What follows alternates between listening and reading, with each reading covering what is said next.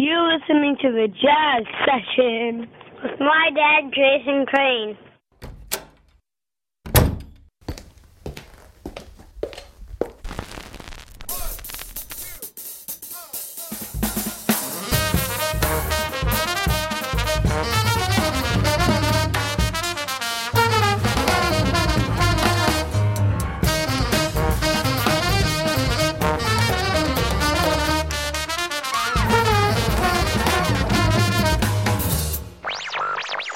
Lesson 1.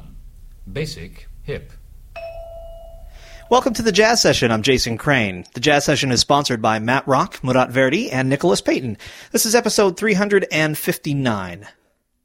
Thanks to the Respect Sextet for the theme music to this show. They're online at respectsextet.com. Please buy all their records. Thank you. Thanks also to Dave Vrabel, who designed the show's logo. He's online at twitter.com/Dave Vrabel, V-R-A-B-E-L. All About Jazz carries this show on their website, and they've designed a widget that will display the latest episode of the Jazz Session on your website. It's very easy to install on a WordPress blog or really any website. To get it, just go to allaboutjazz.com, and in the search box, type in Jazz Session Widget. And then when you install it on your site, let me know, because I'll feature you in my newsletter, which goes out toward the end of each week. You can get that newsletter by going to thejazzsession.com and clicking on Mailing List and entering your email in the inbox. While you're there, please become a member. This show can only survive because of your membership, so please do become a member. You can do it for as little as $10 a month, but it would be great to have some people coming in at some of the higher levels too, if you can afford to do that. $25 a month, $50 a month, or you can pay in a yearly sum of $250 or $500 a year. Those are the middle and upper levels. By the way, if you do that, the next two people who join at the middle or upper level will get a free copy of Anthony Wilson's CD-DVD set Seasons. Please review the show in iTunes. Go to the iTunes store and find the Jazz Session. Give it 5 stars if you would. Give it a nice review, and that helps the show rise up in the rankings and be more easily discovered by other jazz fans. I've got another site called jasoncrane.org. It's primarily a poetry blog. You can also find my book there in the store. My book of poems is called Unexpected Sunlight. It came out in 2010 on Foothills Publishing, and I believe it is $14 cheap in the store. My guests today, or my guests, I should say, plural, are the members of the Raya brass band. This is maybe a little bit afield from what I normally do here on the show, but their album is so good, and one of the members of the band has already been on the show, Ben Syverson, who was on talking about his own music. Raya's most recent record is Dancing on Roses, Dancing on Cinders. Here's a bit of what they sound like, and then we'll talk to the members of Raya Brass Band.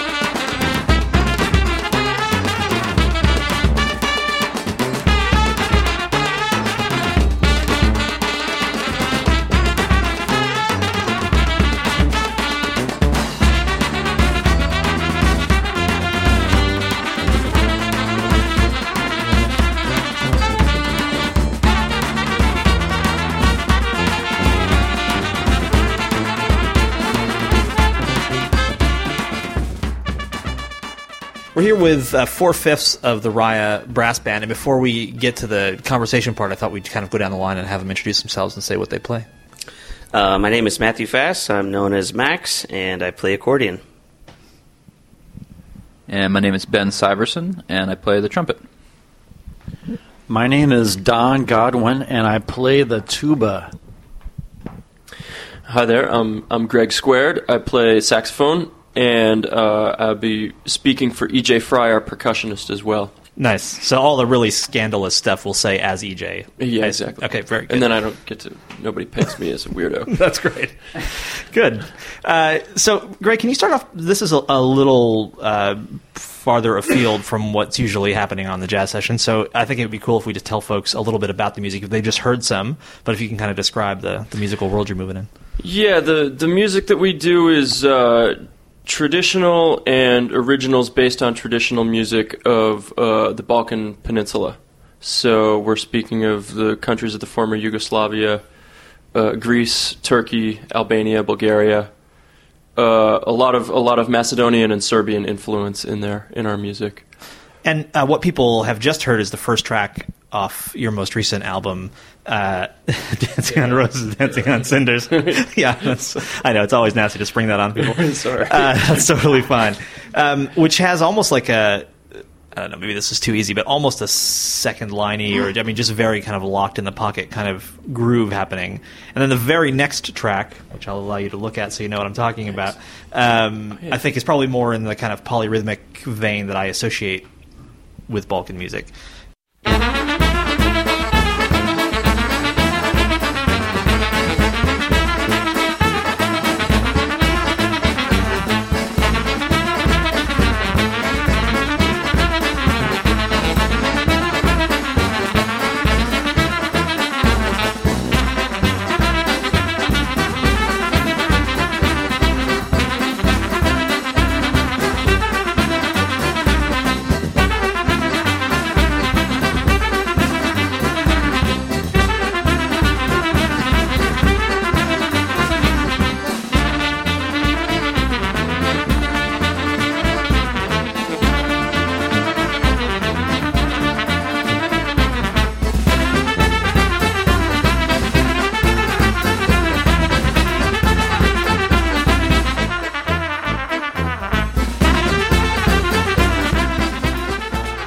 So maybe you can talk about, kind of what you guys do rhythmically to kind of cross genres, I guess, so to speak.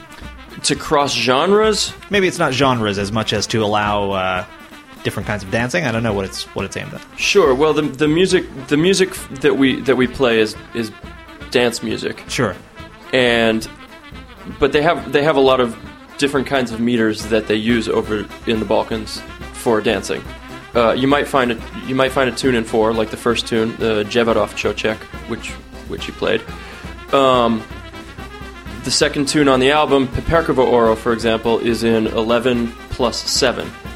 So it's kind of an additive meter. You take a lot of little groupings of 2s and 3s and crunch them together, sure, and you can get all kinds of crazy compound meters. So we're influenced by that, but we're influenced by a lot of other kinds of music from around the world, and we're not hesitant to incorporate those kinds of influences. Our tuba player Don, he spent a lot of time listening to and playing New Orleans brass music, so that comes through in his tuba playing. EJ, he's done a lot of Middle Eastern playing, and he does a lot of he plays some Brazilian music and other kinds of world styles. So those kinds of influences will come through. So we do definitely kind of cross boundaries that way. Don, can you talk about the tuba's function in this music? Sure. And I guess maybe first of all, whether it traditionally occurs there or it's an innovation of Raya. Well, it's definitely not an innovation of Raya. The tubas existed in Balkan music since the Turkish army bands. That's kind of like, I mean, the arc of brass music in Eastern Europe has sort of a similar arc as brass music does in our country from the Civil War bands and such. But of course, they were separated in, I don't know, the 1500s or so. Right. Who knows when? But I mean, but if you take Greek brass bands, for example, usually there aren't tuba players in those kind of bands. So we're not, as a 5-piece, trying to particularly mimic a certain kind of configuration, but more be a small group that's versatile in many styles. And can you talk a little bit more about your role, the role of the? Well, my role is to play the tonic in tune, which I mostly succeed at. But I just discovered the tuner on my phone, and it's going to help me in that more. But also my role is to bring energy to the situation and to keep things lively, and hopefully not hurt anyone in the process. By being too loud with my horn. So, for example, in the Latin music world, where I have a lot more knowledge, a lot of times the bass function is as much on the offbeats as anything else that's happening in the band, and it's in fact percussion that's keeping the kind of one for the dancers going. Right. But it seems like in this band, maybe that's more your role, or am I wrong about that? I think so. I mean, I try to hold it down and lay down something that's pretty cohesive and straightforward. Though I do get a little busy sometimes, but yeah, I think so. I think similarly in Balkan music, the tuba's role is to really kind of keep the downbeat going, and then so when I do something off the downbeat, I mean, a lot of times we'll make arrangements that show that or stress that. It can be somewhat of an event when that happens. Sure.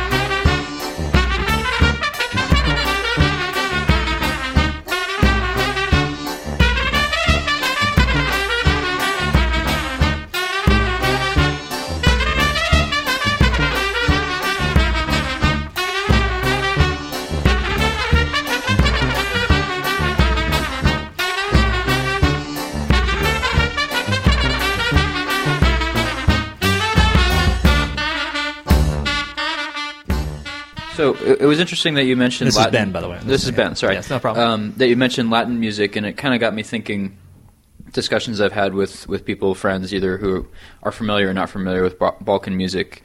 Many other types of music from around the world, such as Latin music or African music, are highly polyrhythmic. And by contrast, even though Balkan music often has complex meters, it doesn't tend to use the same kind of rhythmic layering. Like in Latin music, there's a clave and then there's this other thing, and everything's kind of locked together in this certain way. In Balkan music, like Peperkovo, the second track you were talking about that Greg mentioned is 11+7. Like basically, all of the main rhythmic stresses are in the same place across the band. Okay, you know what I mean. So I think maybe that's kind of getting at what your question is.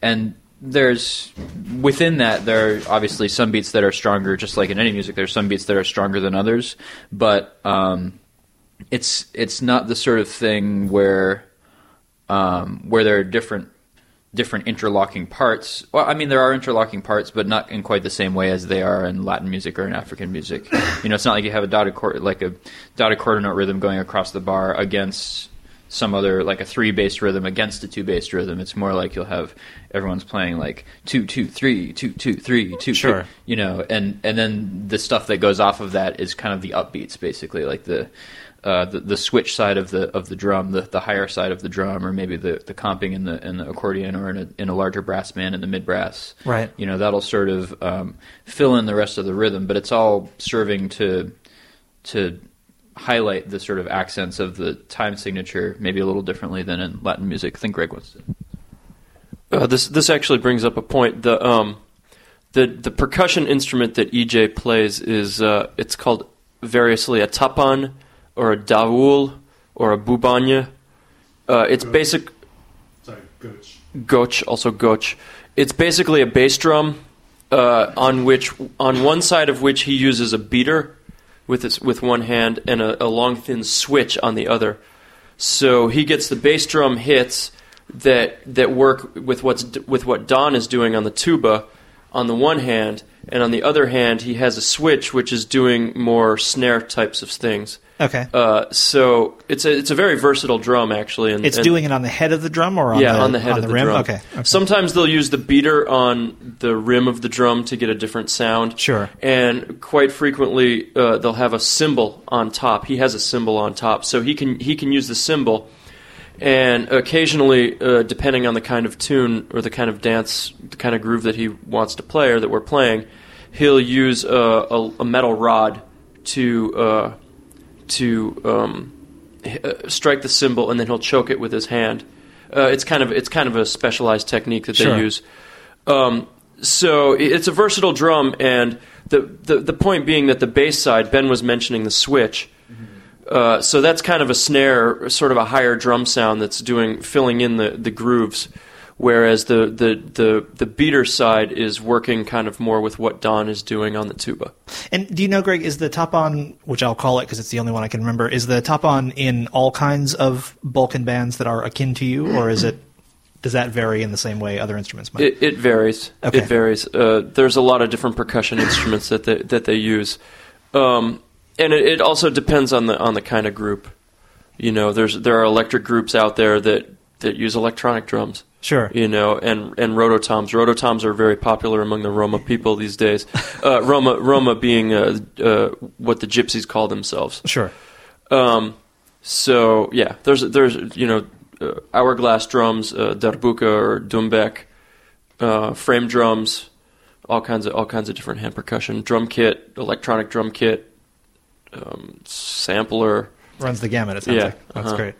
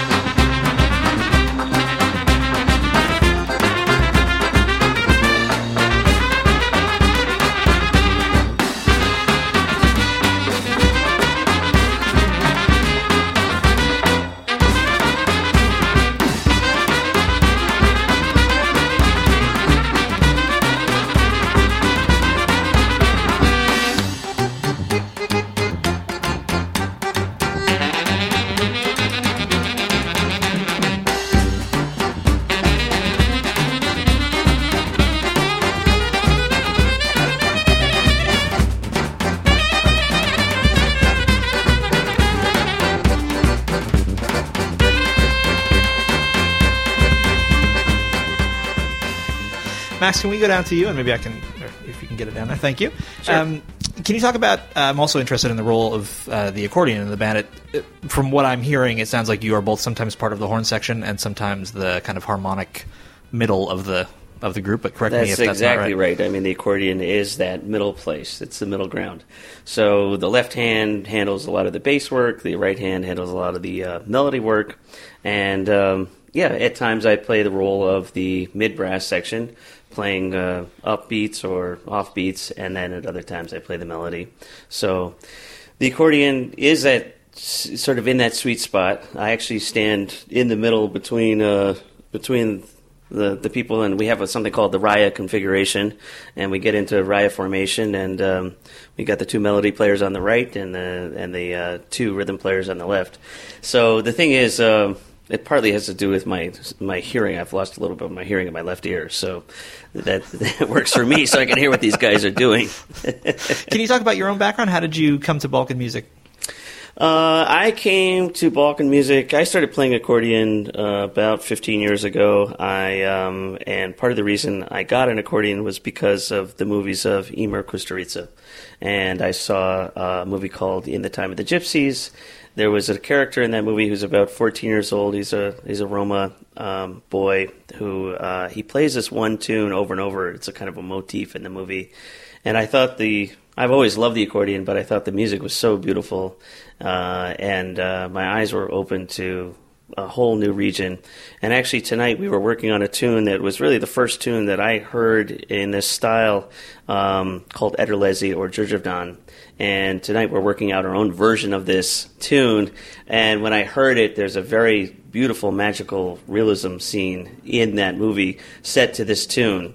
And Ben has worked up a very beautiful chorale for this, which will introduce the tune. We've worked up our own version. Almost every band in, say, Serbia or Macedonia probably knows this tune, plays it. It's very popular. It's played at Gucha constantly, which is the big brass band festival in Serbia that happens every year. But we decided we're going to do our own take on it, and Ben has written a very nice introduction to it.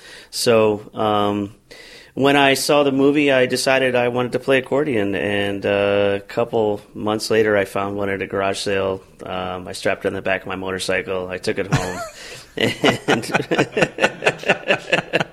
And I was working full time. I didn't have much time for it, but I started to really get into it, and mostly what I play is Eastern European music, and that's where my true love is and my heart is.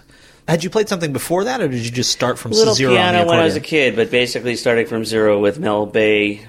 Mel Bay Wow. introduces the accordion to you. So I quit my job. I moved into a $235 a month apartment with some friends in San Francisco. I spent all my time practicing as much as possible. I started with the basics, left-hand, right-hand coordination, and Wow. It's a lifetime. It's definitely a lifetime. And at the moment, I'm diving into Bulgarian music, and it's really some of the hardest music you can play in Eastern Europe. I'm sure people would disagree, but there's so much depth that you can go into all this music, and it just, especially with the accordion, there's so much going on. But it's really fun. I want to ask, and once I ask the question, anybody can decide who's going to answer. How important it is to Raya to be culturally accurate, so to speak, or whether Raya feels free to take the kind of roots or the basic building blocks of this music and then go where it goes. And I think anybody can handle that. Maybe Don, it sounds like. Don's got it. Hi, this is Don, the tuba player. Well, I think it's. I mean, I guess I can't speak for these guys, but for myself, I feel like that I want to make music that will be appreciated and by people from the Balkans, like that is true to the style and true, just an honest kind of music. Though, I mean, we're like five,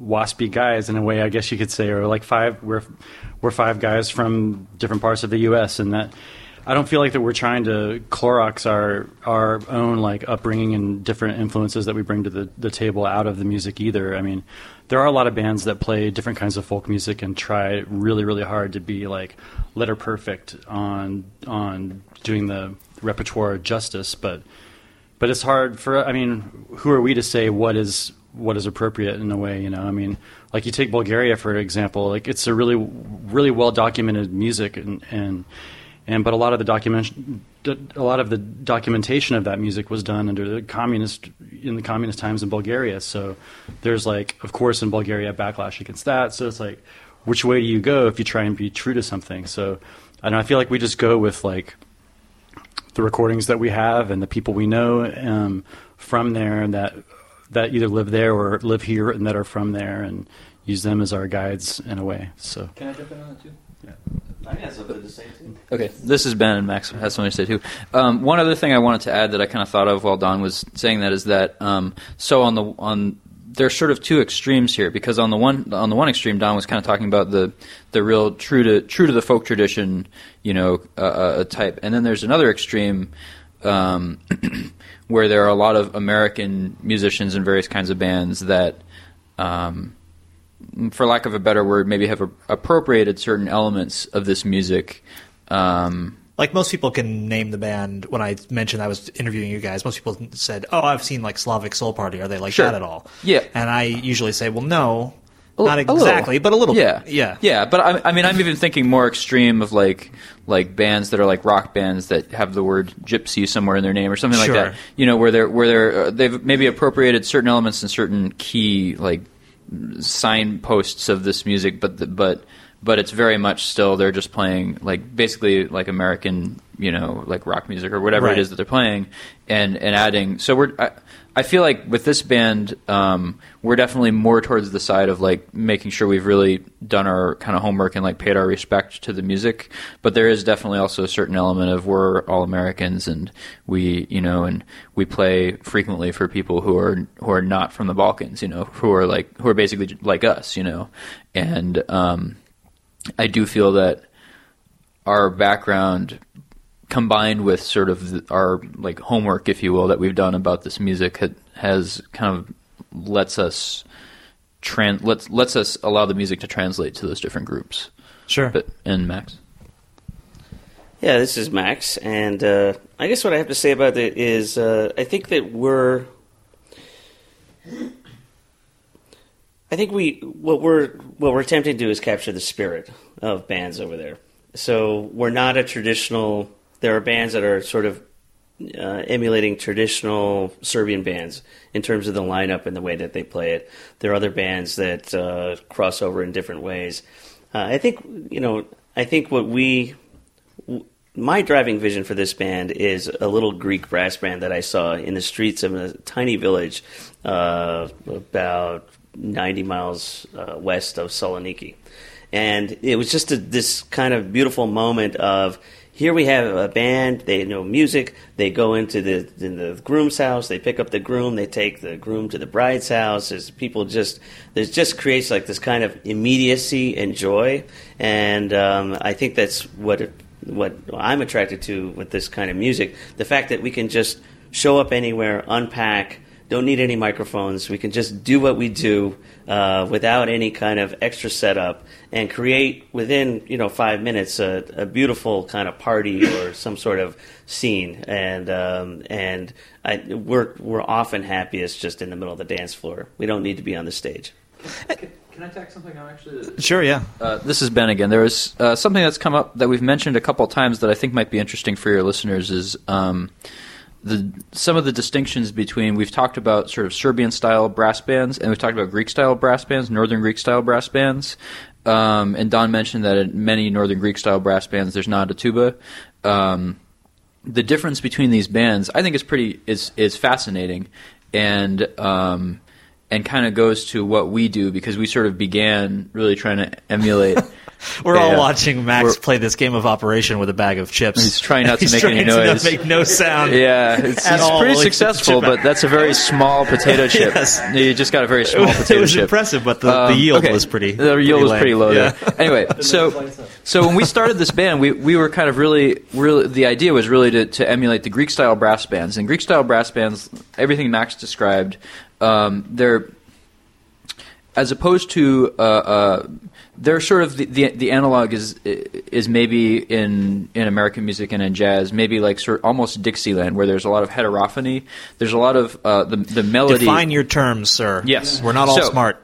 Some of us are podcasters. So okay, yes, heterophony. Yes, there's a lot of heterophony. That's why it's good to dance to. Yes. No, I'm gonna clarify. So in Dixieland, for example, I just want to say I'm LGBTQ friendly, so I don't know if heterophony is going to get in the way of that. It's not. It's okay. It's okay.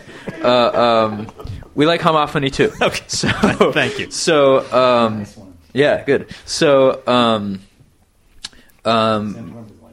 right. So frequently he only likes heterophony. Every time Ben speaks, I'm going to pan it hard to the right. Right. Yeah. The entire interview. Okay. So in Greek music, similarly to Dixieland, you will hear many instruments that are playing the melody together, but all slightly differently. So you'll hear different variations on the melody going on at once. So you hear this overall. The fact for the listeners, you hear this overall melody, but within that there are different. Maybe in Northern Greek music, maybe the clarinet player in particular is playing a lot of flourishes, or actually in some of the bands it's the trumpet player who's just and he's kind of hitting the outline of the melody, but he's doing all this other stuff around it, and then the clarinet player is playing a more literal version, and then even there's maybe a valve trombone player often in Greek bands, and maybe that's also basically just the melody, but maybe a simpler version. So it's all kind of like different versions of the same thing, and that's different from. So that's the Greek brass band model, and then the analogy for maybe the Serbian brass band model is typically a larger band where you have tuba and you have mid brass like tenor horns, alto horns, trumpets, saxophone, percussion, all that kind of stuff. And typically in that setting, it's a little more orchestrated, where it's kind of like everything's very tight. The melodies are played tightly together. The mid brass is holding down a very sort of groove oriented rhythmic function. So maybe you could, just to sort of like convert it into more like jazz world kind of like analogy, if the Northern Greek brass bands are Dixieland, the Serbian brass bands maybe have more of almost like a big band format, where there's more like Fletcher Henderson or something, where there's sections kind of working against each other in specific ways. And which of those is heterophony? The heterophony is the Dixieland. Nice. Is the Greek brass band, where different variations on the melody all going on at once. So for everyone who's ever written into the jazz session and said, I never learned anything on this damn show, this is it. We finally passed the threshold of the show actually having some function in the world. We've learned a word.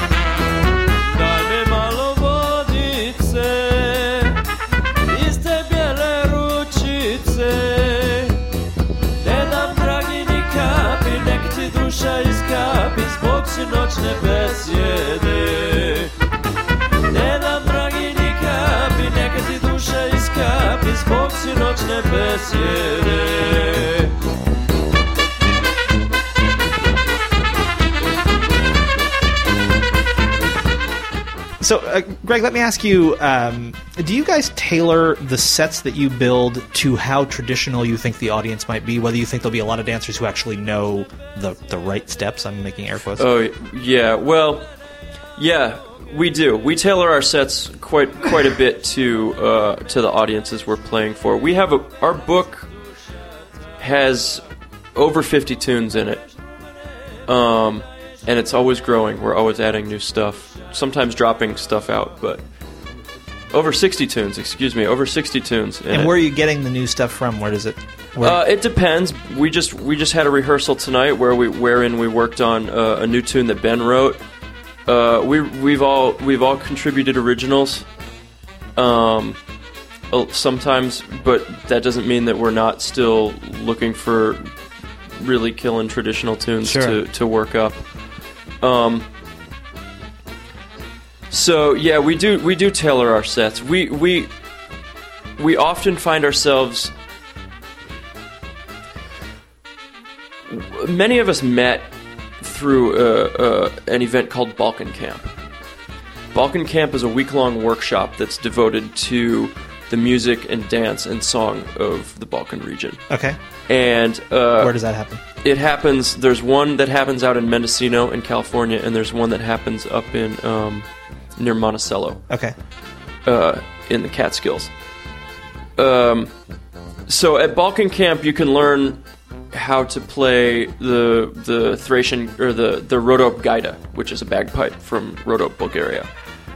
You can learn how to play the kaval in a Macedonian village ensemble.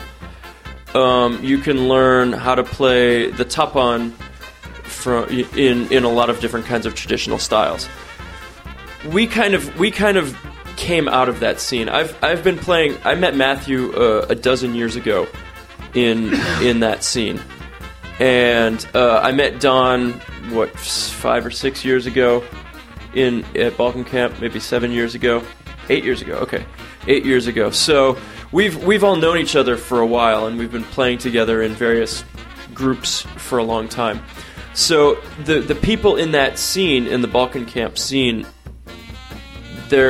many of them are devoted to learning traditional dances. Sure. So we're accustomed to playing for these kinds of dancers. And when there's a high percentage of them in the house, we'll definitely tailor our set to play things that are going to encourage them to dance in ways that they like to dance. Sure.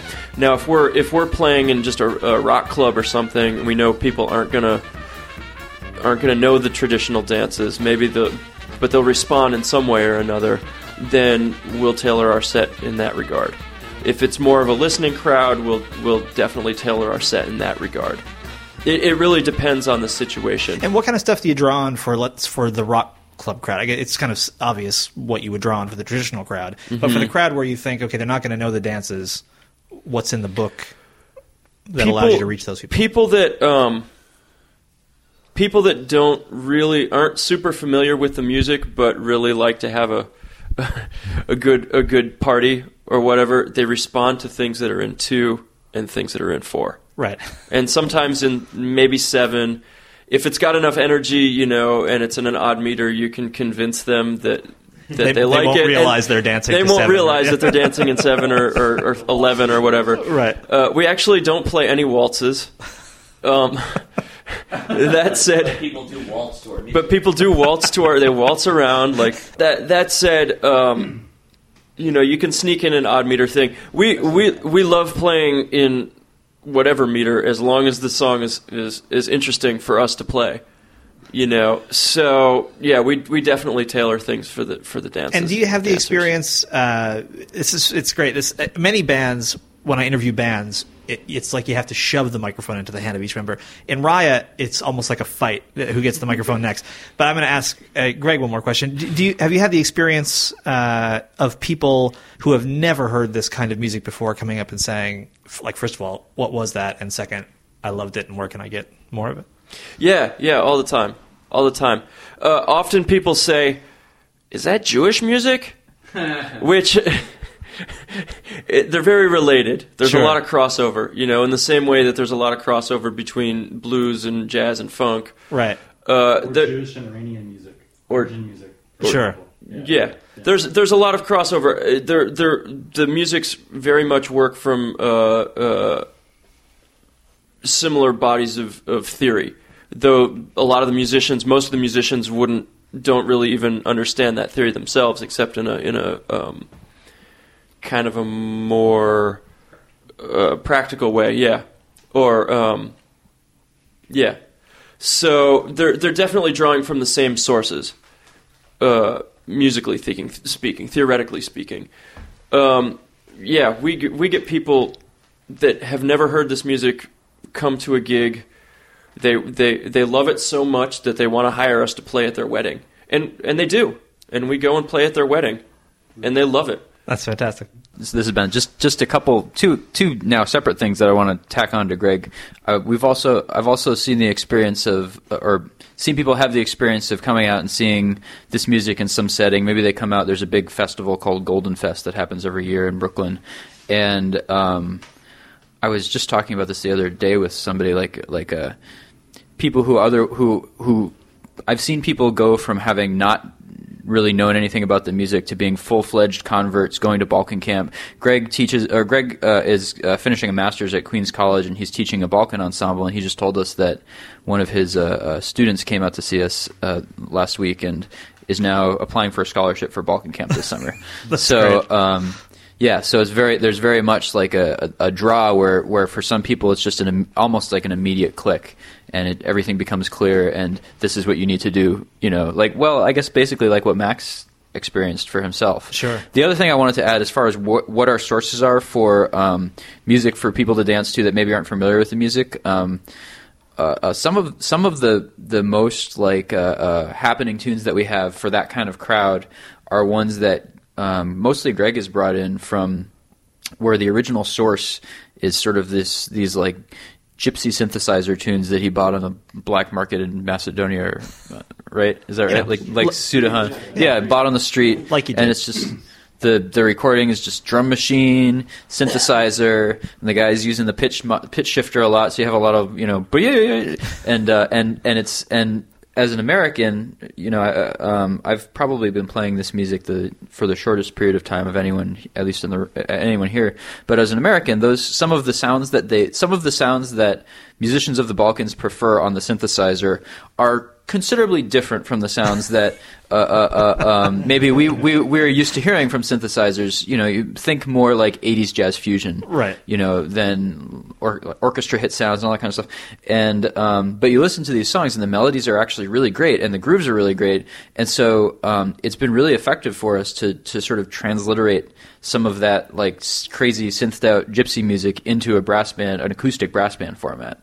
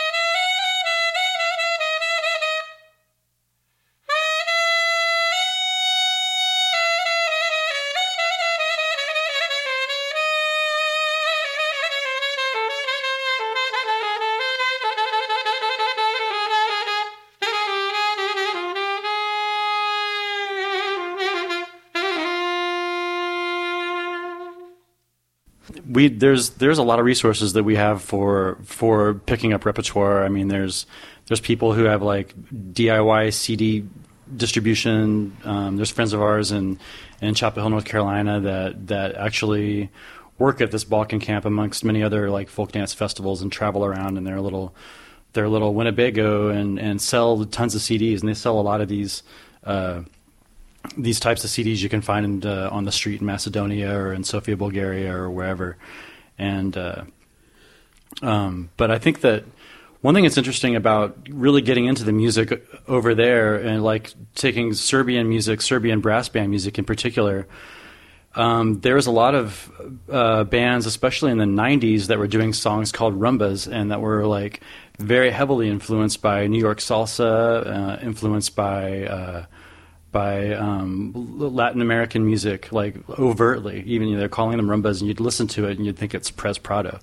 It's pretty crazy. And there's also some pretty overt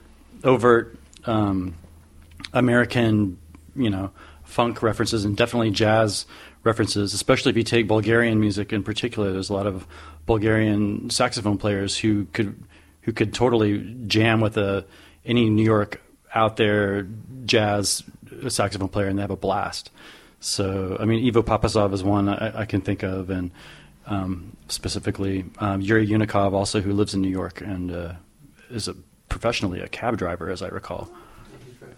Yeah, I don't know if he's still driving anymore, but he has it weekly at Mehanata in the city, which is a pretty hot night of music.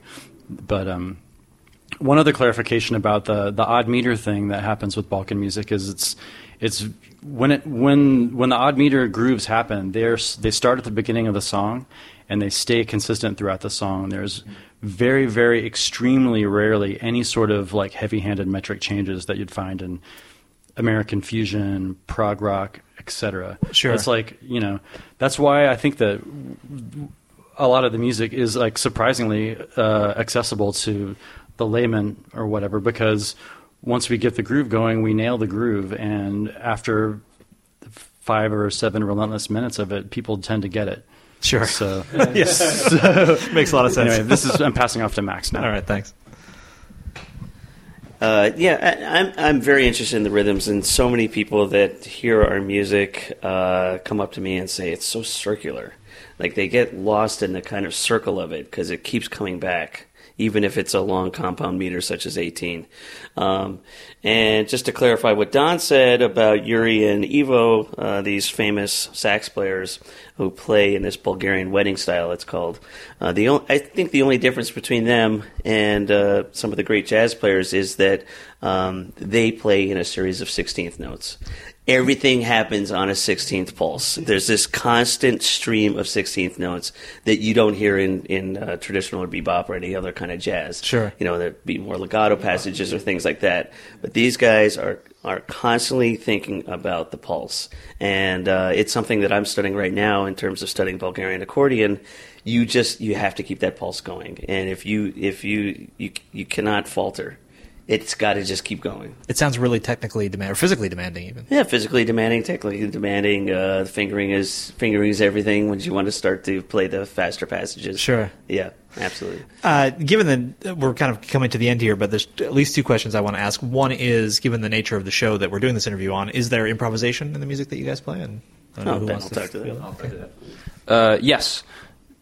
Great, thank you. Okay. Thanks for being here, guys. Yes, all right. I'll see you later, Jason. So a good portion of the tunes that we play, there is sort of some variation on what maybe in jazz would be seen as like almost a head solo head format, where there are basically solos, and they'll be over the groove. And in this band, like Greg and I tend to take the lion's share. Sometimes Max, sometimes Don. But yes, there's improvisation. It tends to be more. Whereas in jazz, oftentimes you'll have maybe you'll have a standard song that has a certain chord progression that repeats. You'll basically play the melody to the song with the chords, and then you'll improvise over the structure of the song without the melody being there. You improvise a new melody. In this music, we typically speaking, the improvisation happens just over more of a vamp, more of a static harmony. Okay. But the way that we actually approach soloing over it is maybe slightly different from the way you might. It's informed by, and maybe Greg wants to speak to this a little bit more. He knows more about it than me, but it's informed by Ottoman classical music, makam. There's certain ways that the sort of strategies for modal improvising off of scales and ways to put scales on top of each other that goes a little bit beyond. It's different from just like improvising than just like soloing over a funk groove or something like that, And is it also, and I don't know if maybe Greg wants to take this half of the question, is it also informed by the fact that even though you're improvising, you are still playing dance music? So is the rhythm take a more central role than it might if it didn't matter that anyone was dancing? It's fine if the answer is no, also. Yeah, there's a certain way that you play for dancers that's definitely different than you play for listeners. We don't always play for dancers. Sometimes we play for just people that are listening. Sure. And it's definitely it changes the way you play, for sure. If it's more rhythmic, it can be. There's a lot of different ways to deal with improvisation, as you know from jazz. I wanted to speak to what Ben's talking about a little bit. The basis for the music is called makam, melodically speaking. It doesn't really use chord changes in the way that jazz does. The music is more. Jazz being a Western music is very focused on harmony, and this music it's not focused on harmony. It's focused on melody and rhythm.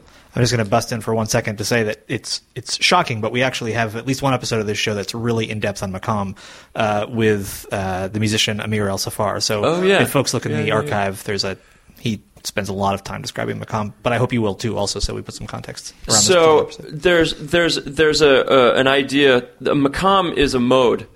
It generally in Turkish music, which is the basis for the body of theory that kind of comprises Balkan music, or that has most influenced Balkan music. The maqam is actually a grouping of 3 to 5 notes, and a lot of you can build more complex maqams by stacking these groupings on top of each other. And maqam also kind of defines the way you use those notes. And usually what will happen is a soloist within a tune will explore the maqam according to how they understand the maqam functions, as far as where they start, where they finish, and what the notes are, and where they can go with it. So we call that taksim, an improvised solo within the context of this kind of music is called a taksim. Okay. And a lot of times what'll happen is somebody who's a soloist will explore the maqam that the song that they started with incorporates, and then maybe they'll move to someplace else. They'll modulate to another tonality. And the maqam may change, or they may use the same notes, but the maqam is different because it's got a different tonic, or maybe they'll just shift the mode completely. And what happens beneath them when that happens? Like, for example, what happens in the tuba or the accordion? That's the spontaneity of it. That's part of the spontaneity of it. The rhythm section, there's a lot of kind of cadential things that you can do in order to signal that you're going to modulate. Okay. So as the soloist, as the person who's taking the taksim. And if you've got a good rhythm section, which we do in Raya Brass Band, and we're all very familiar with playing with each other, that really didn't come out the way I wanted it to.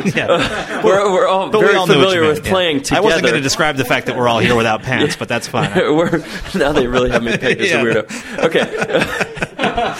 We're all very familiar musically with each other, so we can follow each other in that regard. Sure. And quite frequently, whoever's taking the solo will then cue another song entirely. So we can build up kinds of medleys of songs to keep the flow of the dance going, and to keep forward motion going, so that because you can play in one mode forever, and it's not going to remain exciting forever. Right. So if you keep the forward motion going by modulating and putting crunching songs together, the dancers stay interested in orally as opposed to just with their feet. The musicians stay interested, and it provides forward momentum for the music.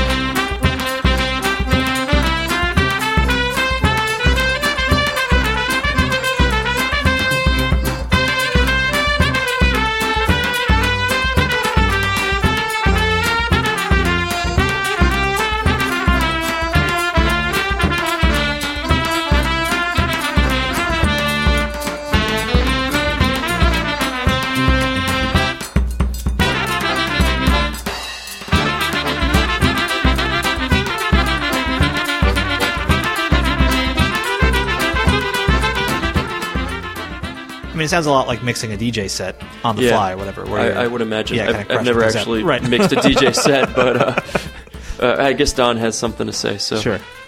Well, just to continue with what Greg was saying about the rhythm section, I'm part of the rhythm section, and what you mentioned about being a DJ is that we as a rhythm section, like really Max and myself and EJ included, have to be ready for the soloist to call another tune in out of their solo. Sometimes they'll do that. It won't only be a modulation, it'll be like, okay. Orally, we don't say like, okay guys, open your book to... Well, sometimes Ben will be whispering in Greg's ear or something, something like that, and we don't know what's going on, but then we hear the notes and we're like, bam.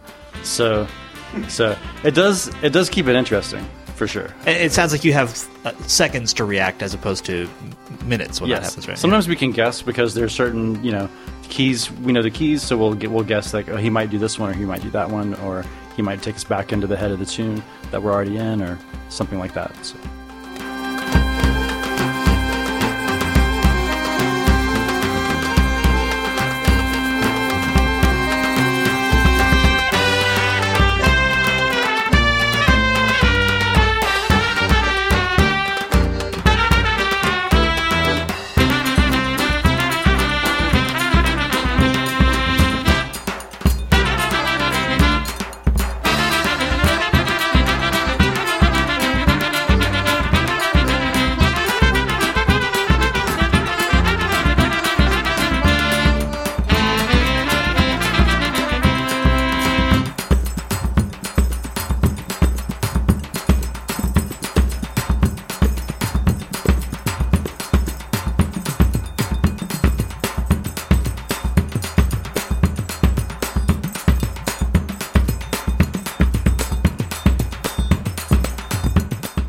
Max, there's some upcoming shows that you want to mention? Folks can go check this out live if they're in the New York area. Absolutely. We have a big fundraiser for the East European Folklife Center, which is happening on March 31st at the Ukrainian National Home on 2nd Avenue. We'll be playing with, what's the group? Foro in the Dark, which is a great Brazilian band, and other members of the Balkan dance community, Balkan music community, Eva Selena Premack. How did a great Brazilian band end up on this bill? That seems like an interesting... Well, the organizers like to mix it up a little bit, nice. Not make it all Balkan. Last year, the Debo band played from Boston, which is the Ethiopian funk band. So there's not some secret connection between Brazilian music and Balkan music that I'm just unaware of. It is actually a mixing of musical styles at this show. Well, it is a secret, and we're not going to tell you. Fine, that's right. So I haven't been initiated into the occult world of Raya yet. Okay. Good to know. Yeah. So that's March 31st. Coming up on April 20th at Littlefields in Brooklyn, we're going to be doing a big show and inviting a lot of our friends from the community to play. So we're getting ready for that. We're at Radagast Beer Garden in Williamsburg every Saturday from 4:30 to 7:30. It's been a great gig for us just to go down and play in a kind of informal setting with a bunch of people drinking beer and enjoying the great food there. So we tend to stand in one area and play, and then we make a foray onto the floor, onto the tables, depending on the crowd. Nice. We're kind of bringing that real kind of Eastern European flavor to what we're doing. And it sounds like for people who want their weddings to not just be Brick House again, that Raya is also available to put a different spin on getting married, right? Absolutely. Nice. Yep. Coming up this week is a wedding convention called Wedding Crashers. This will probably air after that. It doesn't matter. That's fine. Yeah. So Wedding Crashers will be 10 or 15 different bands showcasing their stuff in 15 minutes or less. Nice. Yeah. Very cool. Well, it's the band is fantastic. I'm really glad you guys came on. It's not what we usually talk about here, but I think people are really going to dig it. My guests are the Raya Brass Band, and their most recent record is called Dancing on Roses, Dancing on Cinders, and it's been such a pleasure to talk to all of you. Thanks a lot for being here. I appreciate it.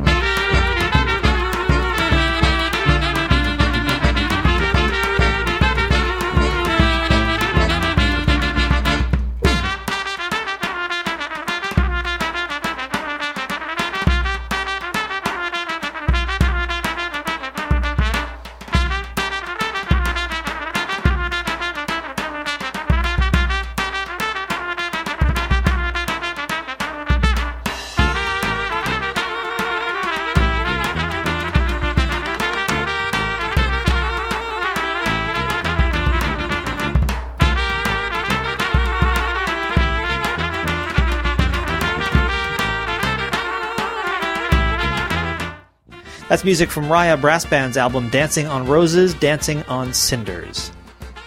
I'm Jason Crane. This is the Jazz Session, sponsored by Matt Rock, Murat Verdi, and Nicholas Payton. Please do become a member, if you can, at thejazzsession.com/join, and then get out there and support live jazz whenever and wherever you can, and come back next time for another conversation about jazz on the Jazz Session.